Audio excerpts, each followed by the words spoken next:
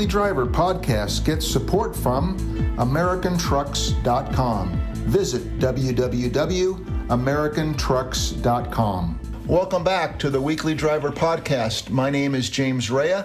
I'm an automotive columnist for Bay Area News Group. My colleague and friend is Bruce Aldrich, and we have a special guest today, Steve Ellis, who a while back when I was test driving the Honda Clarity fuel cell was my guru, so to speak, and really helped me through learning the curve on that vehicle. So, Steve, welcome to our program, and could you introduce yourself and tell us what you do for Honda?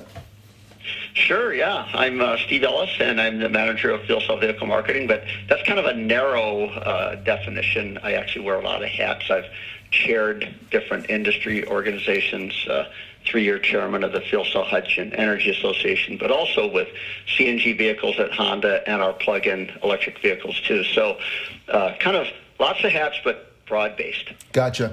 Let me get this off my chest. First of all, thank you. While I was coming back from Long Beach, I had the opportunity a few weeks ago to drive the fuel cell, the Clarity fuel cell from Sacramento to Long Beach and back. And you were kind enough to provide a map, and we had a few phone calls. And of course, like others, I miscalculated a little bit and did happen to run out of hydrogen. But we went through the process, and you were quite helpful. And actually, from my perspective, it was really a good thing that it happened, because Honda provides a towing service for people who lease that car in case some other person doesn't quite do their homework like I didn't do it. So thank you very much again for that help and your calmness along the way. I appreciate that. No problem, James. You know, I've lived in this space with vehicles that have limited infrastructure for over 20 years.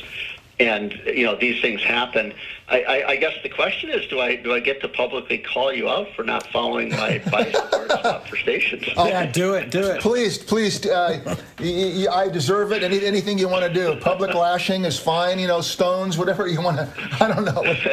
But I'll take it. I'll take it because But you know, I looked back on it, and it was only a couple hours of waiting, and the process of that was really interesting to see how all that worked and how efficient it was, and you explained to me some hyper miling, I guess, and told me some tricks to the trade, and we almost got there, but I think I was about 13 or 14 miles shy of the next station. So it was all part of the learning experience, and so I'm glad it kind of happened in a roundabout way.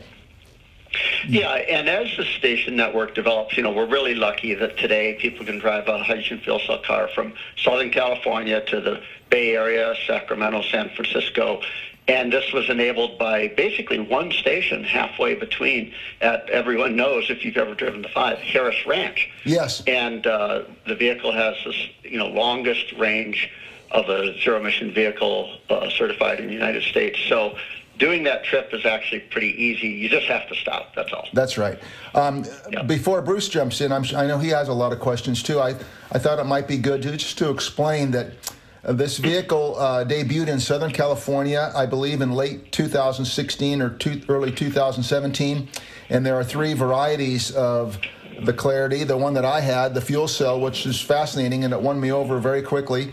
And then there's a fully electric, and there's a hybrid vehicle. So could you give us a little, bring us up to date on this vehicle and how it's expanding and what the success has been like so far? Absolutely, and you laid it out well. Really, the Clarity fuel cell is one of 3 powertrains in the Clarity chassis. It's a large vehicle. It's a 5-passenger with a lot of rear seat room. I mean, 3 adults fit just perfectly in the back seat. Yes. And it's appointed very well, the Honda Sensing suite of safety systems. But it's just a fun car to drive regardless of the powertrain. So the fuel cell was the first to launch. It launched in December of 16. Now we have thousands on the road. We have a dealer network set up for that. This hydrogen station network continues to grow. And the governor has recently what they call doubled down to build infrastructure for both plug-in electrics and hydrogen fuel cell vehicles. And he's increased the state's commitment to build 200 stations from what was a goal of 100 stations. So we're on a good pathway to really make this totally mainstream for all Californians. Hey, Steve, I was curious, what happened to compressed natural gas? Why don't they? That would be a third infrastructure, I guess. What's happening there, or if nothing, or what? CNG vehicles actually work very well. And when Honda introduced the Civic Natural Gas, you could say it raised the bar. It was literally regarded as the world's best fuel CNG vehicle. Because it was really the result of kind of Honda build quality, Honda approach to making a vehicle that was seamless in operation. It wasn't a conversion from a gasoline vehicle like a lot of previous ones. But if you fast forward, what we've seen is greater electrification of vehicles. With electrification, you get much greater efficiency. And, look at hybrids today, 50 miles per gallon. The fuel cell vehicle rated close to 70 miles per gallon equivalent. But CNG vehicles, if you added, for example, a hybrid powertrain, it was adding, kind of doubling the cost of making it a efficient vehicle. Very challenging to do for light duty. Heavy duty, buses, trucks, that's a huge success story for CNG. And now today, a lot of the natural gas that's delivered to vehicle transportation is biomethane. So you have a very low carbon fuel. So nothing wrong with CNG. It's good. If it's renewable biomethane, it meets all the environmental goals one would want. But great success stories with heavy duty. Los Angeles' entire bus fleet is CNG. So the air quality is greatly improved from CNG. I think I know where CNG comes from, and I know how electricity's generated. Can you tell me how in the heck you get hydrogen stuck in a bottle? You often hear people say, well, hydrogen's the most abundant element in the universe. And that's true, but we live on Earth, not necessarily the universe. But the great thing about it is really it has a diversity of, you could call it feedstocks. You can make hydrogen from water, and the only emission from vehicle is water. So it's literally a closed-loop system of zero-emission transportation fuel. When you do that, you want to use low carbon. You want to use electric. It's a process called electrolysis. And you want to use renewable electrons to do that, which can be wind, solar, hydroelectric. Lots of different ways. The other method is from natural gas. It's a very efficient process. With natural gas, which is the chemical term is CH4, one carbon atom, 4 hydrogen atoms. So when you reform natural gas to make hydrogen, you can sequester the carbon atom, but regardless of that, you still get a significant CO2 reduction even when you make it from natural gas, simply because of the efficiency of the process and the efficiency of the vehicle. That's great. I see. So what are how is it made for this infrastructure that's being built? Both methods or what? Good question. Today in California, the state requires 33% on average all hydrogen delivered to vehicles to be renewable.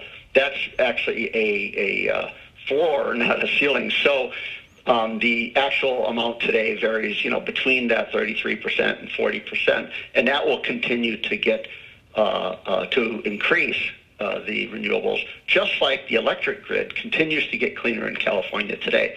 So what you have is a pathway of lower carbon transportation, whether it's a plug-in electric vehicle or a hydrogen fuel cell vehicle. These mix of stations are what you'd call on-site electrolysis, so they're using green electrons to make the hydrogen there. You have delivered hydrogen from steam methane reformation.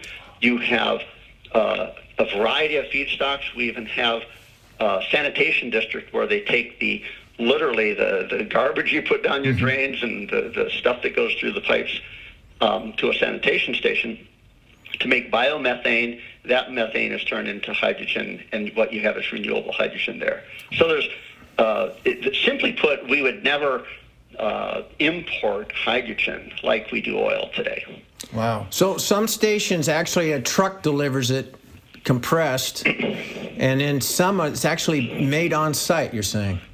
That's Absolutely. That's so amazing. Of the on-site production, you have both steam methane reformation, what's called a small reformer, and you have electrolysis on-site. Others, it's trucked in. It can be trucked in compressed, as you stated. It can be trucked in a cryogenic state, which is sub-freezing. So it's then a liquid, like liquid oxygen or liquid nitrogen. This is the liquid hydrogen.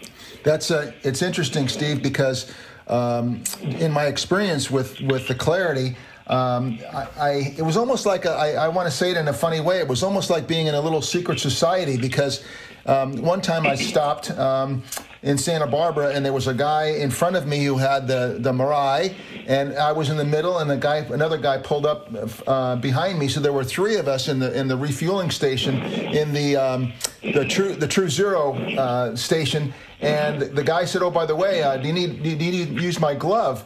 So then when he put the nozzle on my car in that station, the nozzle was really cold. And in the other areas, the first time I filled up, it wasn't. So there was a couple little things along the way with the three guys who were in the station. We did high fives. We talked about being in the HOV lane. It was like a little community of all of a sudden we were friends. We were complete strangers, but it was a nice little... little camaraderie among people who were using, fuel cell cars. It was great. No, it's I think a respect and an understanding that the people that are driving them today are at the leading edge of literally a new form of zero-emission transportation, and really changing the way we're going to drive in the future. It comes back to this point about electrification. Electrification provides great vehicle efficiency. And now, towards zero-emission vehicles, the public has two choices: battery electric vehicles, hydrogen fuel cell electric vehicles. This is a first. And so I think what you experienced is just that. It's kind of a camaraderie of team players toward a new future. I chuckled for quite a while. One guy was an anesthesiologist, and he was driving from Long Beach to the Los Angeles area every day. And he stressed that, he, as a single driver, he was able to go in that left-hand lane, which is another question I have for you. And he said he just saves a tremendous amount of time. And the other guy was a businessman, and I forgot now what he does, but he was equally impressed with the ability to get to where he wanted to go in the LA maze of freeways a lot quicker than he would if he was just stuck in traffic like the rest of the people are most of the time down there. So that was fun to talk to those guys about that.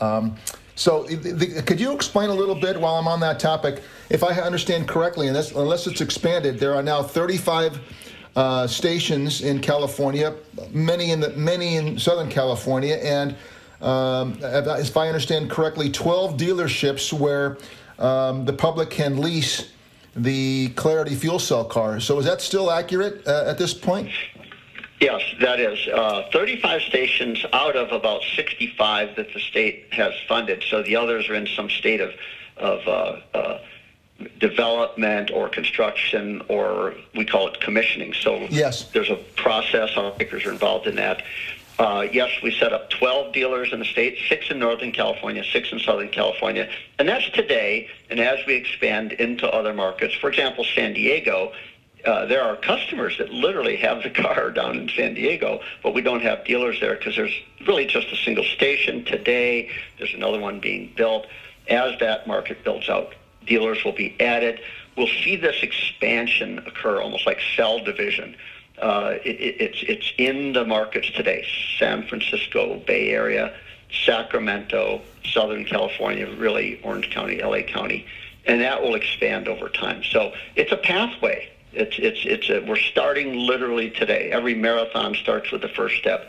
These are the baby steps in the beginning miles of a marathon, you might say. Yes. What do you think the next steps are for Honda if this proves out the Clarity cells as they expect? What other vehicles do they have on the horizon? Well, the new Clarity fuel cell really represents a leap forward with the technology, and this is the world's first application of the powertrain under the hood of the car. If we go back about 20 years, you have people that are detractors of different technologies, or they maybe questioned that. They said, the components are too big. It takes up so much room. You need a truck, to fit all this in. What Honda's done is literally downsized this year after year, or generation after generation. And the point is, the powertrain fits under the hood, and it's sized just like a V6 powertrain in any other vehicle. Why that matters now is we can apply this powertrain across any platform that Honda has that utilizes that size engine configuration, whether that's a Pilot, an Odyssey, any of our other vehicles. Other automakers are, looking at SUVs. The applicability of fuel cell technology literally allows one to mimic the operation of a gasoline car today. Over 300-mile range, 3 to 5 minute refueling. And tomorrow, what we'll see is a wide array of platforms that meet the needs of the people. Yes. That brings to mind a few points. The car is promoted with a 366-mile range. And as a newbie, when I went to the different stations, what I was really impressed with is, for example, the one in Harris Ranch is set off by itself, like the other ones I experienced. It's a clean area. You pull right in there, and there's a video that tells you, if you don't have the instructions, what to do step by step. And it popped in the car, and you stated 3 to 5 minutes, and that's exactly right. It was like putting air into a tire. You hear this whooshing sound, and all of a sudden you're done. And it's in a little bit different way with kilograms, and the printout is a little bit different. But it was surprisingly easy for someone who had never done it before not to be intimidated. It was very user friendly. But along those lines, the 366-mile range has been a little bit controversial. Maybe that's a little bit too strong of a word, but I never achieved that. But I knew reasons why. I wasn't going on Interstate 5. The average traffic's going 80, and that's in the slow lane, and there are other factors involved. So, could you take us through a little bit about how the determination was made that it's a 366-mile range? Absolutely. Sure. So it's real simple. EPA does the testing that provides call it certification of fuel range and fuel economy. Yes. This vehicle is rated at 68 miles per kilogram, which is essentially the same as 68 miles per gallon. And if you do the math on that times the amount of fuel in the tank, you come up with 366. So it's really that simple. I'm going to pull back for a second, and that Sure. is every vehicle I've ever been involved with, I've sought to prove out, you might say, can this vehicle achieve its EPA-rated fuel economy? Yes. I've done that with Clarity Fuel Cell, and it can, and it does.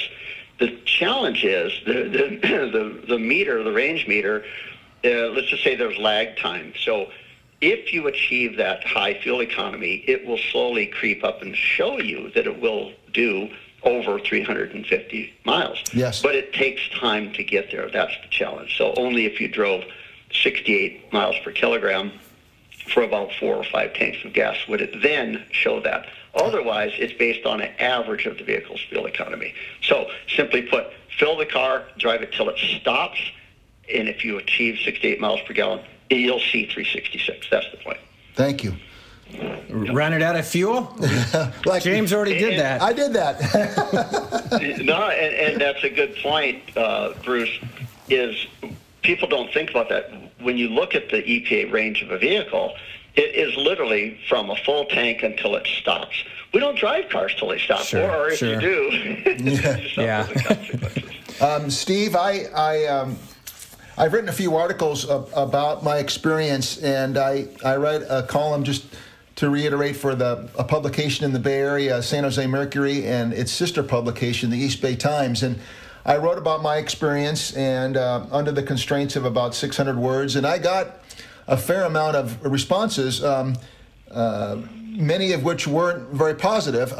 So I thought, if you wouldn't mind, I was just going to read one or two of them to you, and maybe you could, kind of guide us in the right direction about your response. So the first one was, addressed to me, and it said, I was not able to find any contact address for True Zero, the True Zero website, the hydrogen source for the Honda Clarity. I think True Zero is a very misleading name for your source, since 2/3 of the hydrogen provided is from fossil fuel sources. So long as this is the case, True Zero is simply a false name for the company. We know hydrogen can be produced from water, but so long as the process depends on fossil fuels, as it does for the bulk of the hydrogen from True Zero, then it is not a solution to fossil fuel-driven climate change. A useful article would have been one comparing total emissions from the plug-in electric vehicles fueled by solar panels with currently available hydrogen power vehicles powered by fossil fuels. I've driven a plug-in electric Ford Focus since 2012, and if more of us did this, we would see much cleaner air in the San Francisco Bay Area, and fewer children would suffer from asthma. The Weekly Driver podcast gets support from AmericanMuscle.com, your late model Mustang and F-150 authority, bringing you the hottest products and top-notch customer service for over a decade. No one makes it easier to modify your ride. Visit AmericanMuscle.com today. That's a letter I got. So it's all yours, Steve. Go for it. Let's break it down. Please. Technically. First of all, I think, the criticism of a name True Zero, I think, is a bit unfounded. Vehicles are certified as zero-emission vehicles. Let's go back to his third point, which was asthma. There are zero smog emissions from the process of making hydrogen and driving a zero-emission hydrogen fuel cell car, regardless of how the hydrogen is made. Smog emissions are what came out the tailpipe of internal combustion vehicles. The only emission of this is water. So I think that's my way of simply saying that there's merit to the name True Zero.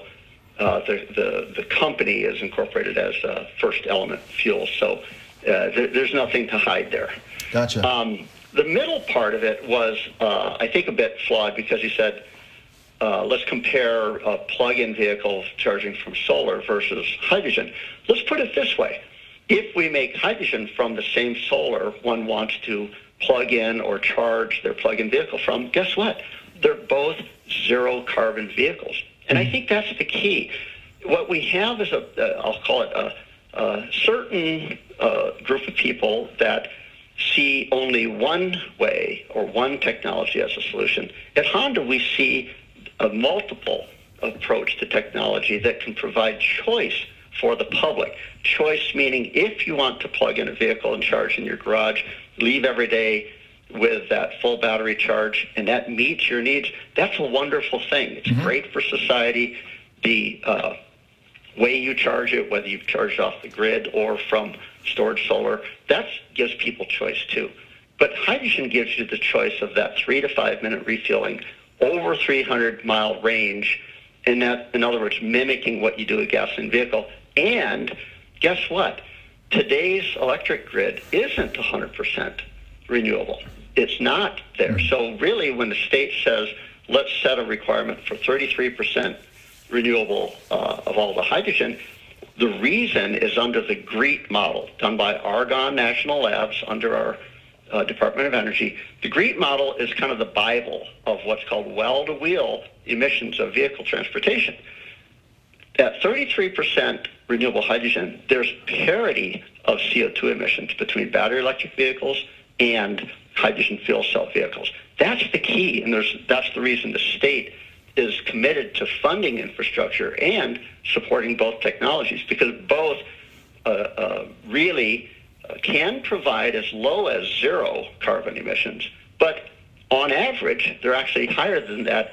Both are greening, you might say, their grid, whether it's the production of hydrogen or production of electricity. So his question's a good question, but it's kind of flawed in that middle part, this comparison of solar versus the hydrogen today. Right. Make hydrogen from solar, both are zero-emission vehicles. It sounds like what you need to do is put batteries in your Clarity, and then you'd have a plug-in fuel cell car. Actually, there is another automaker doing that. They'll have call it a plug-in hybrid-like range, all electric. And again, you could almost say, it's fair to say that if they were driving that vehicle on hydrogen made from 100% renewable, it would actually be cleaner on the hydrogen than charging it from the grid. But rather than kind of pick a fight between the two, the goal here is to advance a greater you could say accelerate the consumer adoption of zero-emission vehicles, whether hydrogen fuel cell or plug-in, and then the carbon reduction from transportation is actually reduced faster. That's the whole key. Well, I think the Clarity does that. It's a well-made car. It looks good. It's not a little tin can like some of the other manufacturers in their plug-in hybrids. And like you say, you open the hood, and it looks like a conventional motor under there. Yeah, it's fantastic. I know that we're fortunate that in Sacramento area we have the Fuel Cell Partnership, and I did a nice little interview with Chris White a while back, and you may know that she had the first fuel cell Clarity in Northern California, and I asked her, what kind of reaction she's had in the 18 months or so she's leased the car, and she said, particularly in the warmer weather when she stops and people are out talking, she said she can't go. Throughout the day, she might get 3 or 4 people who stop her because obviously the car has those nice skirts. I think they're pretty on the back. A lot of people don't like them, but I think it looks great. And she gets just a tremendous amount of reaction to driving that bright red Clarity fuel cell around the Sacramento area, where still I've seen a few of them, but not that many so far. Yeah, they're out there, and I think the cool thing is that, the styling, design, and even the lighting of the Clarity makes it instantly recognizable. Mm-hmm. And then you just want to look and say, hey, is that the Clarity plug-in hybrid? Is that the Clarity electric or the Clarity fuel cell? Yes. I do it all the time. So we see them on the road here. You mentioned earlier about the HOV lane. People are excited to be able to get in the carpool lane. That's a great, we call it non-financial incentive to vehicle adoption.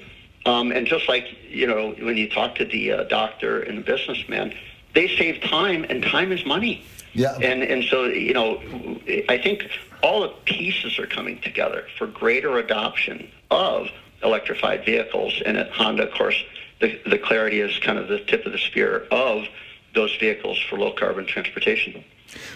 What's the life expectancy of that fuel cell, and how do they degrade over time? What is it that goes bad or gets used up or whatever in that thing? Well, in my answer, I often tell people, hey, when I was growing up, my father would celebrate if his car would make it 100,000 miles, right? And today, if you buy a Honda and it failed at 200,000, you'd be kind of mad. Right. So it's been a moving target. So the goal is to have fuel cell technology basically that goes out to 150,000 miles. Most people consider that the life of a vehicle. Sure. What we have as automakers is a warranty on the vehicles with a very, very long warranty on powertrain to make sure that the customer is not impacted by something that fails early. The Department of Energy, they have done what they call a technology validation program, and what they showed was vehicles that automakers were contributing data to are now achieving these long mileage goals, and if they're not there, they're very close. So we continue to advance the technology. We expect this to be out over 100,000 miles, and the consumer is basically protected from failures there. I see. One of the things that you mentioned to me, Steve, is some of the facts and figures that I had to kind of wrap my arms around. Could you fill us in on if a person was interested in leasing the Clarity fuel cell and just the numbers, how the price would come about, what the total price would be on the lease, what you're getting back, the possibility, the use of the HOV lane, the fuel cell card that you get. There's a lot of stuff involved there that makes this car very attractive. Can you take us through that? Sure thing. And, and kind of chuckling amongst us, what I find in the the electrified vehicle world is people are really good at math. Yes. They're calculating their efficiency. They're calculating a lot of things. So the Clarity fuel cell leases for $369 a month, and that includes actually 20,000 miles annually of usage. So a typical lease, you'll see somewhere between very common 12 or 15,000 miles. Yeah. So we've given it extra mileage because we know they accumulate more miles in the carpool lane. We've provided a fuel card for the vehicle, and that's because today's price of hydrogen is high because we have no, call it economy of scale. Everything costs more. The reason the state is putting money behind stations is to help bridge that gap, you might say, of the higher cost, then it will become, call it business as usual. Gas station owners can say, okay, now I can do this economically and make money. So we're offsetting the fuel costs. So if you said today you're spending $150 a month in fuel, well, we've zeroed that out. So take the $369, pull 150 out of it. There's kind of your net cost of the vehicle. That's pretty good. We're providing 21 days luxury car rental. The state of California has an incentive for the vehicles. And then, just as I said earlier, HOV lane access. Hey, if you're in a position where your time is important, we find even, single moms and others that have maybe children at daycare and with bad traffic, they get dinged for showing up late, and of course their children get troubled. They tell us, hey, look, with a car like this in a carpool lane, I can get back to the daycare center on time and earlier. My children are happier. I'm less stressed as a parent.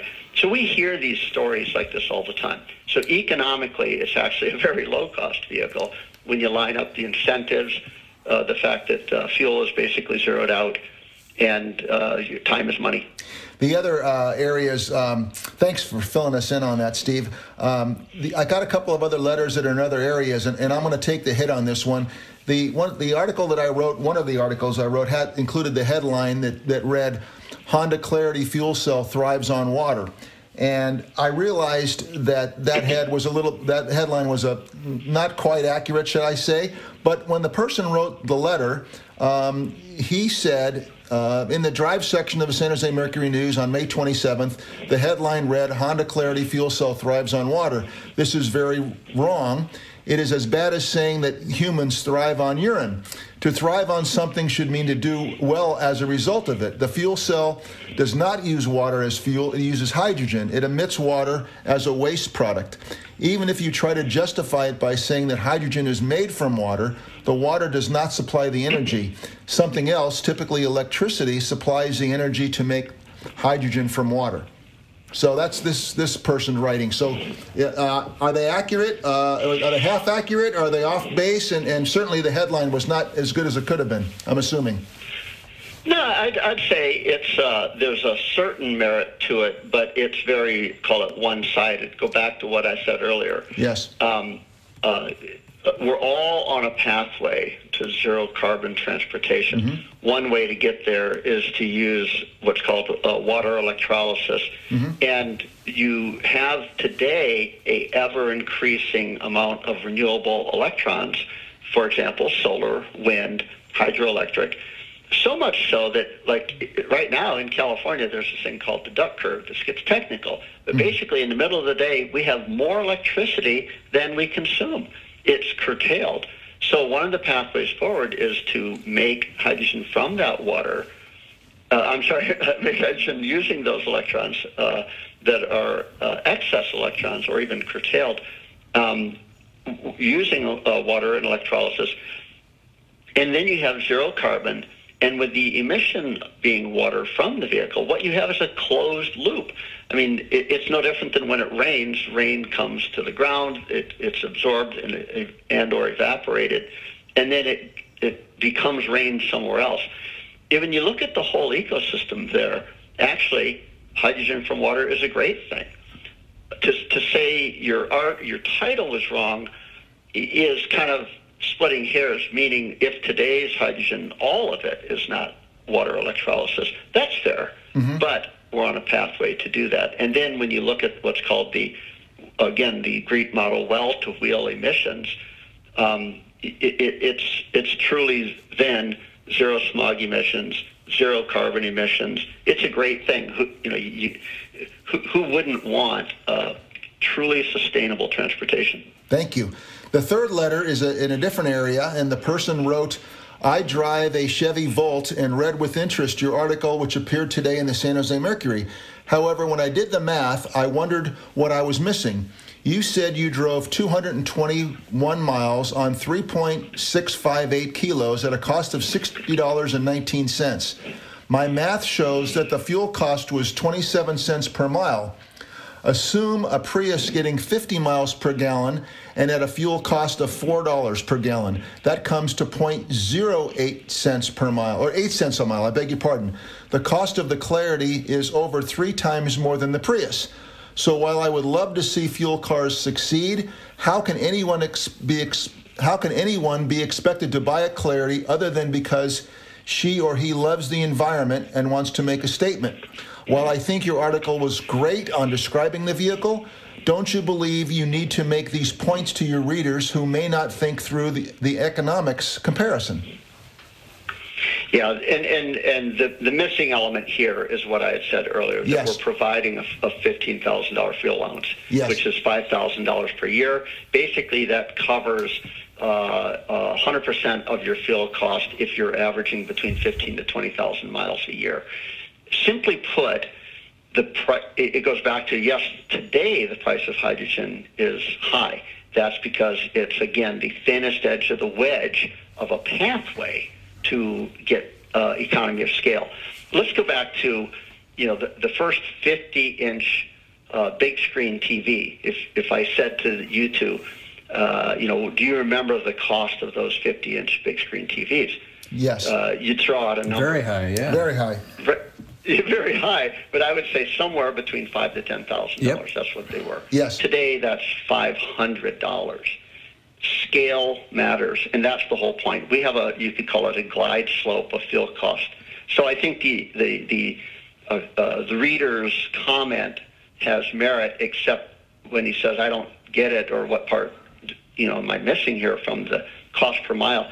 The cost to the customer per mile is zero today, and that's because we're offsetting that. Tomorrow, with future programs, as the fuel cost comes down, we may not have to subsidize 100% of it, maybe only 50% of it, or see what I'm getting at.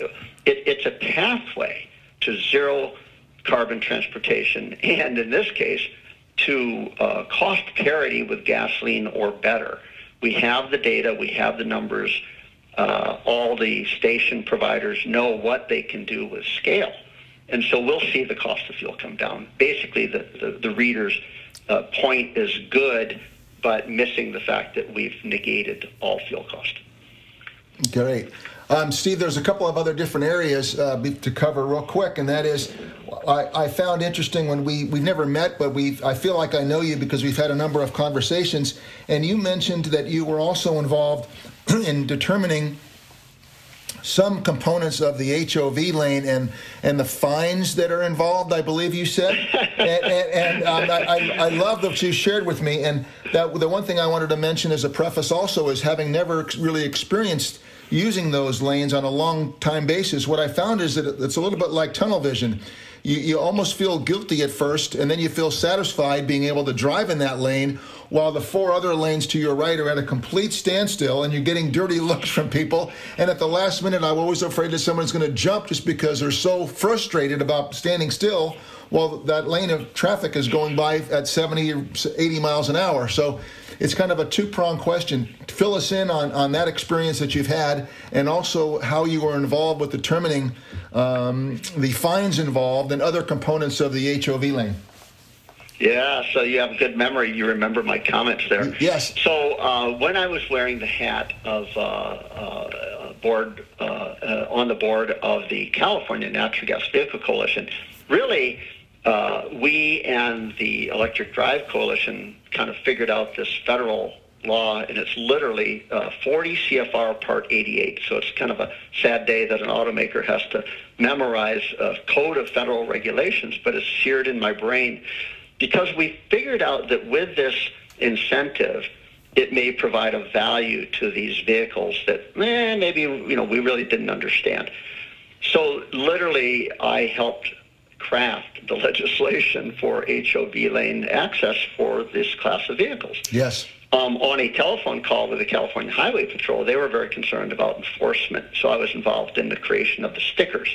Well, the federal law said it had to be like an 8x10 sticker, but the state of California said, nah, no one will take that. So they came up with their own, and that's the one we have today.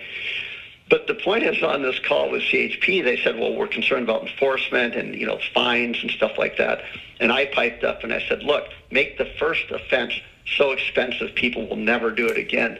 And they started laughing. And I said, well, what's so funny? And they said, well, we're used to talking to industry advocacy people that want the minimum fine because they're trying to protect people. Yeah. I said, no, it's such a valuable incentive here that you want to have 100% strict adherence to the law. You don't want people kind of skating, you might say, and getting in.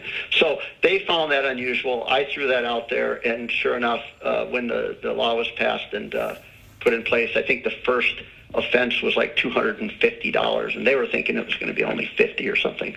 So, yes, my fingerprints are on the HOV bill. There you go. The other thing that stuck in my mind through a variety of our conversations is, and you've answered some of these questions already, but you said that you don't believe, and you didn't say it in any kind of a disparaging way, but what you said was that you don't think that the public yet understands just how good this vehicle really is.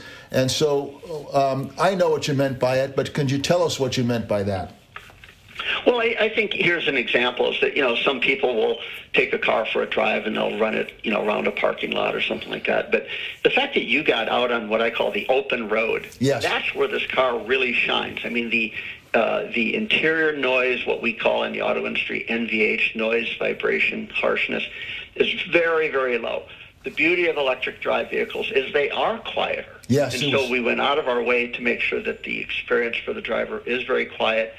It has your typical Honda DNA, which is, some call it fun to drive, but this is the Honda racing spirit. So the car feels connected to the road. Sure does. The fact that you have sensing systems for lane keep assist, keeping you in your lane properly or giving you notice if you start to veer out.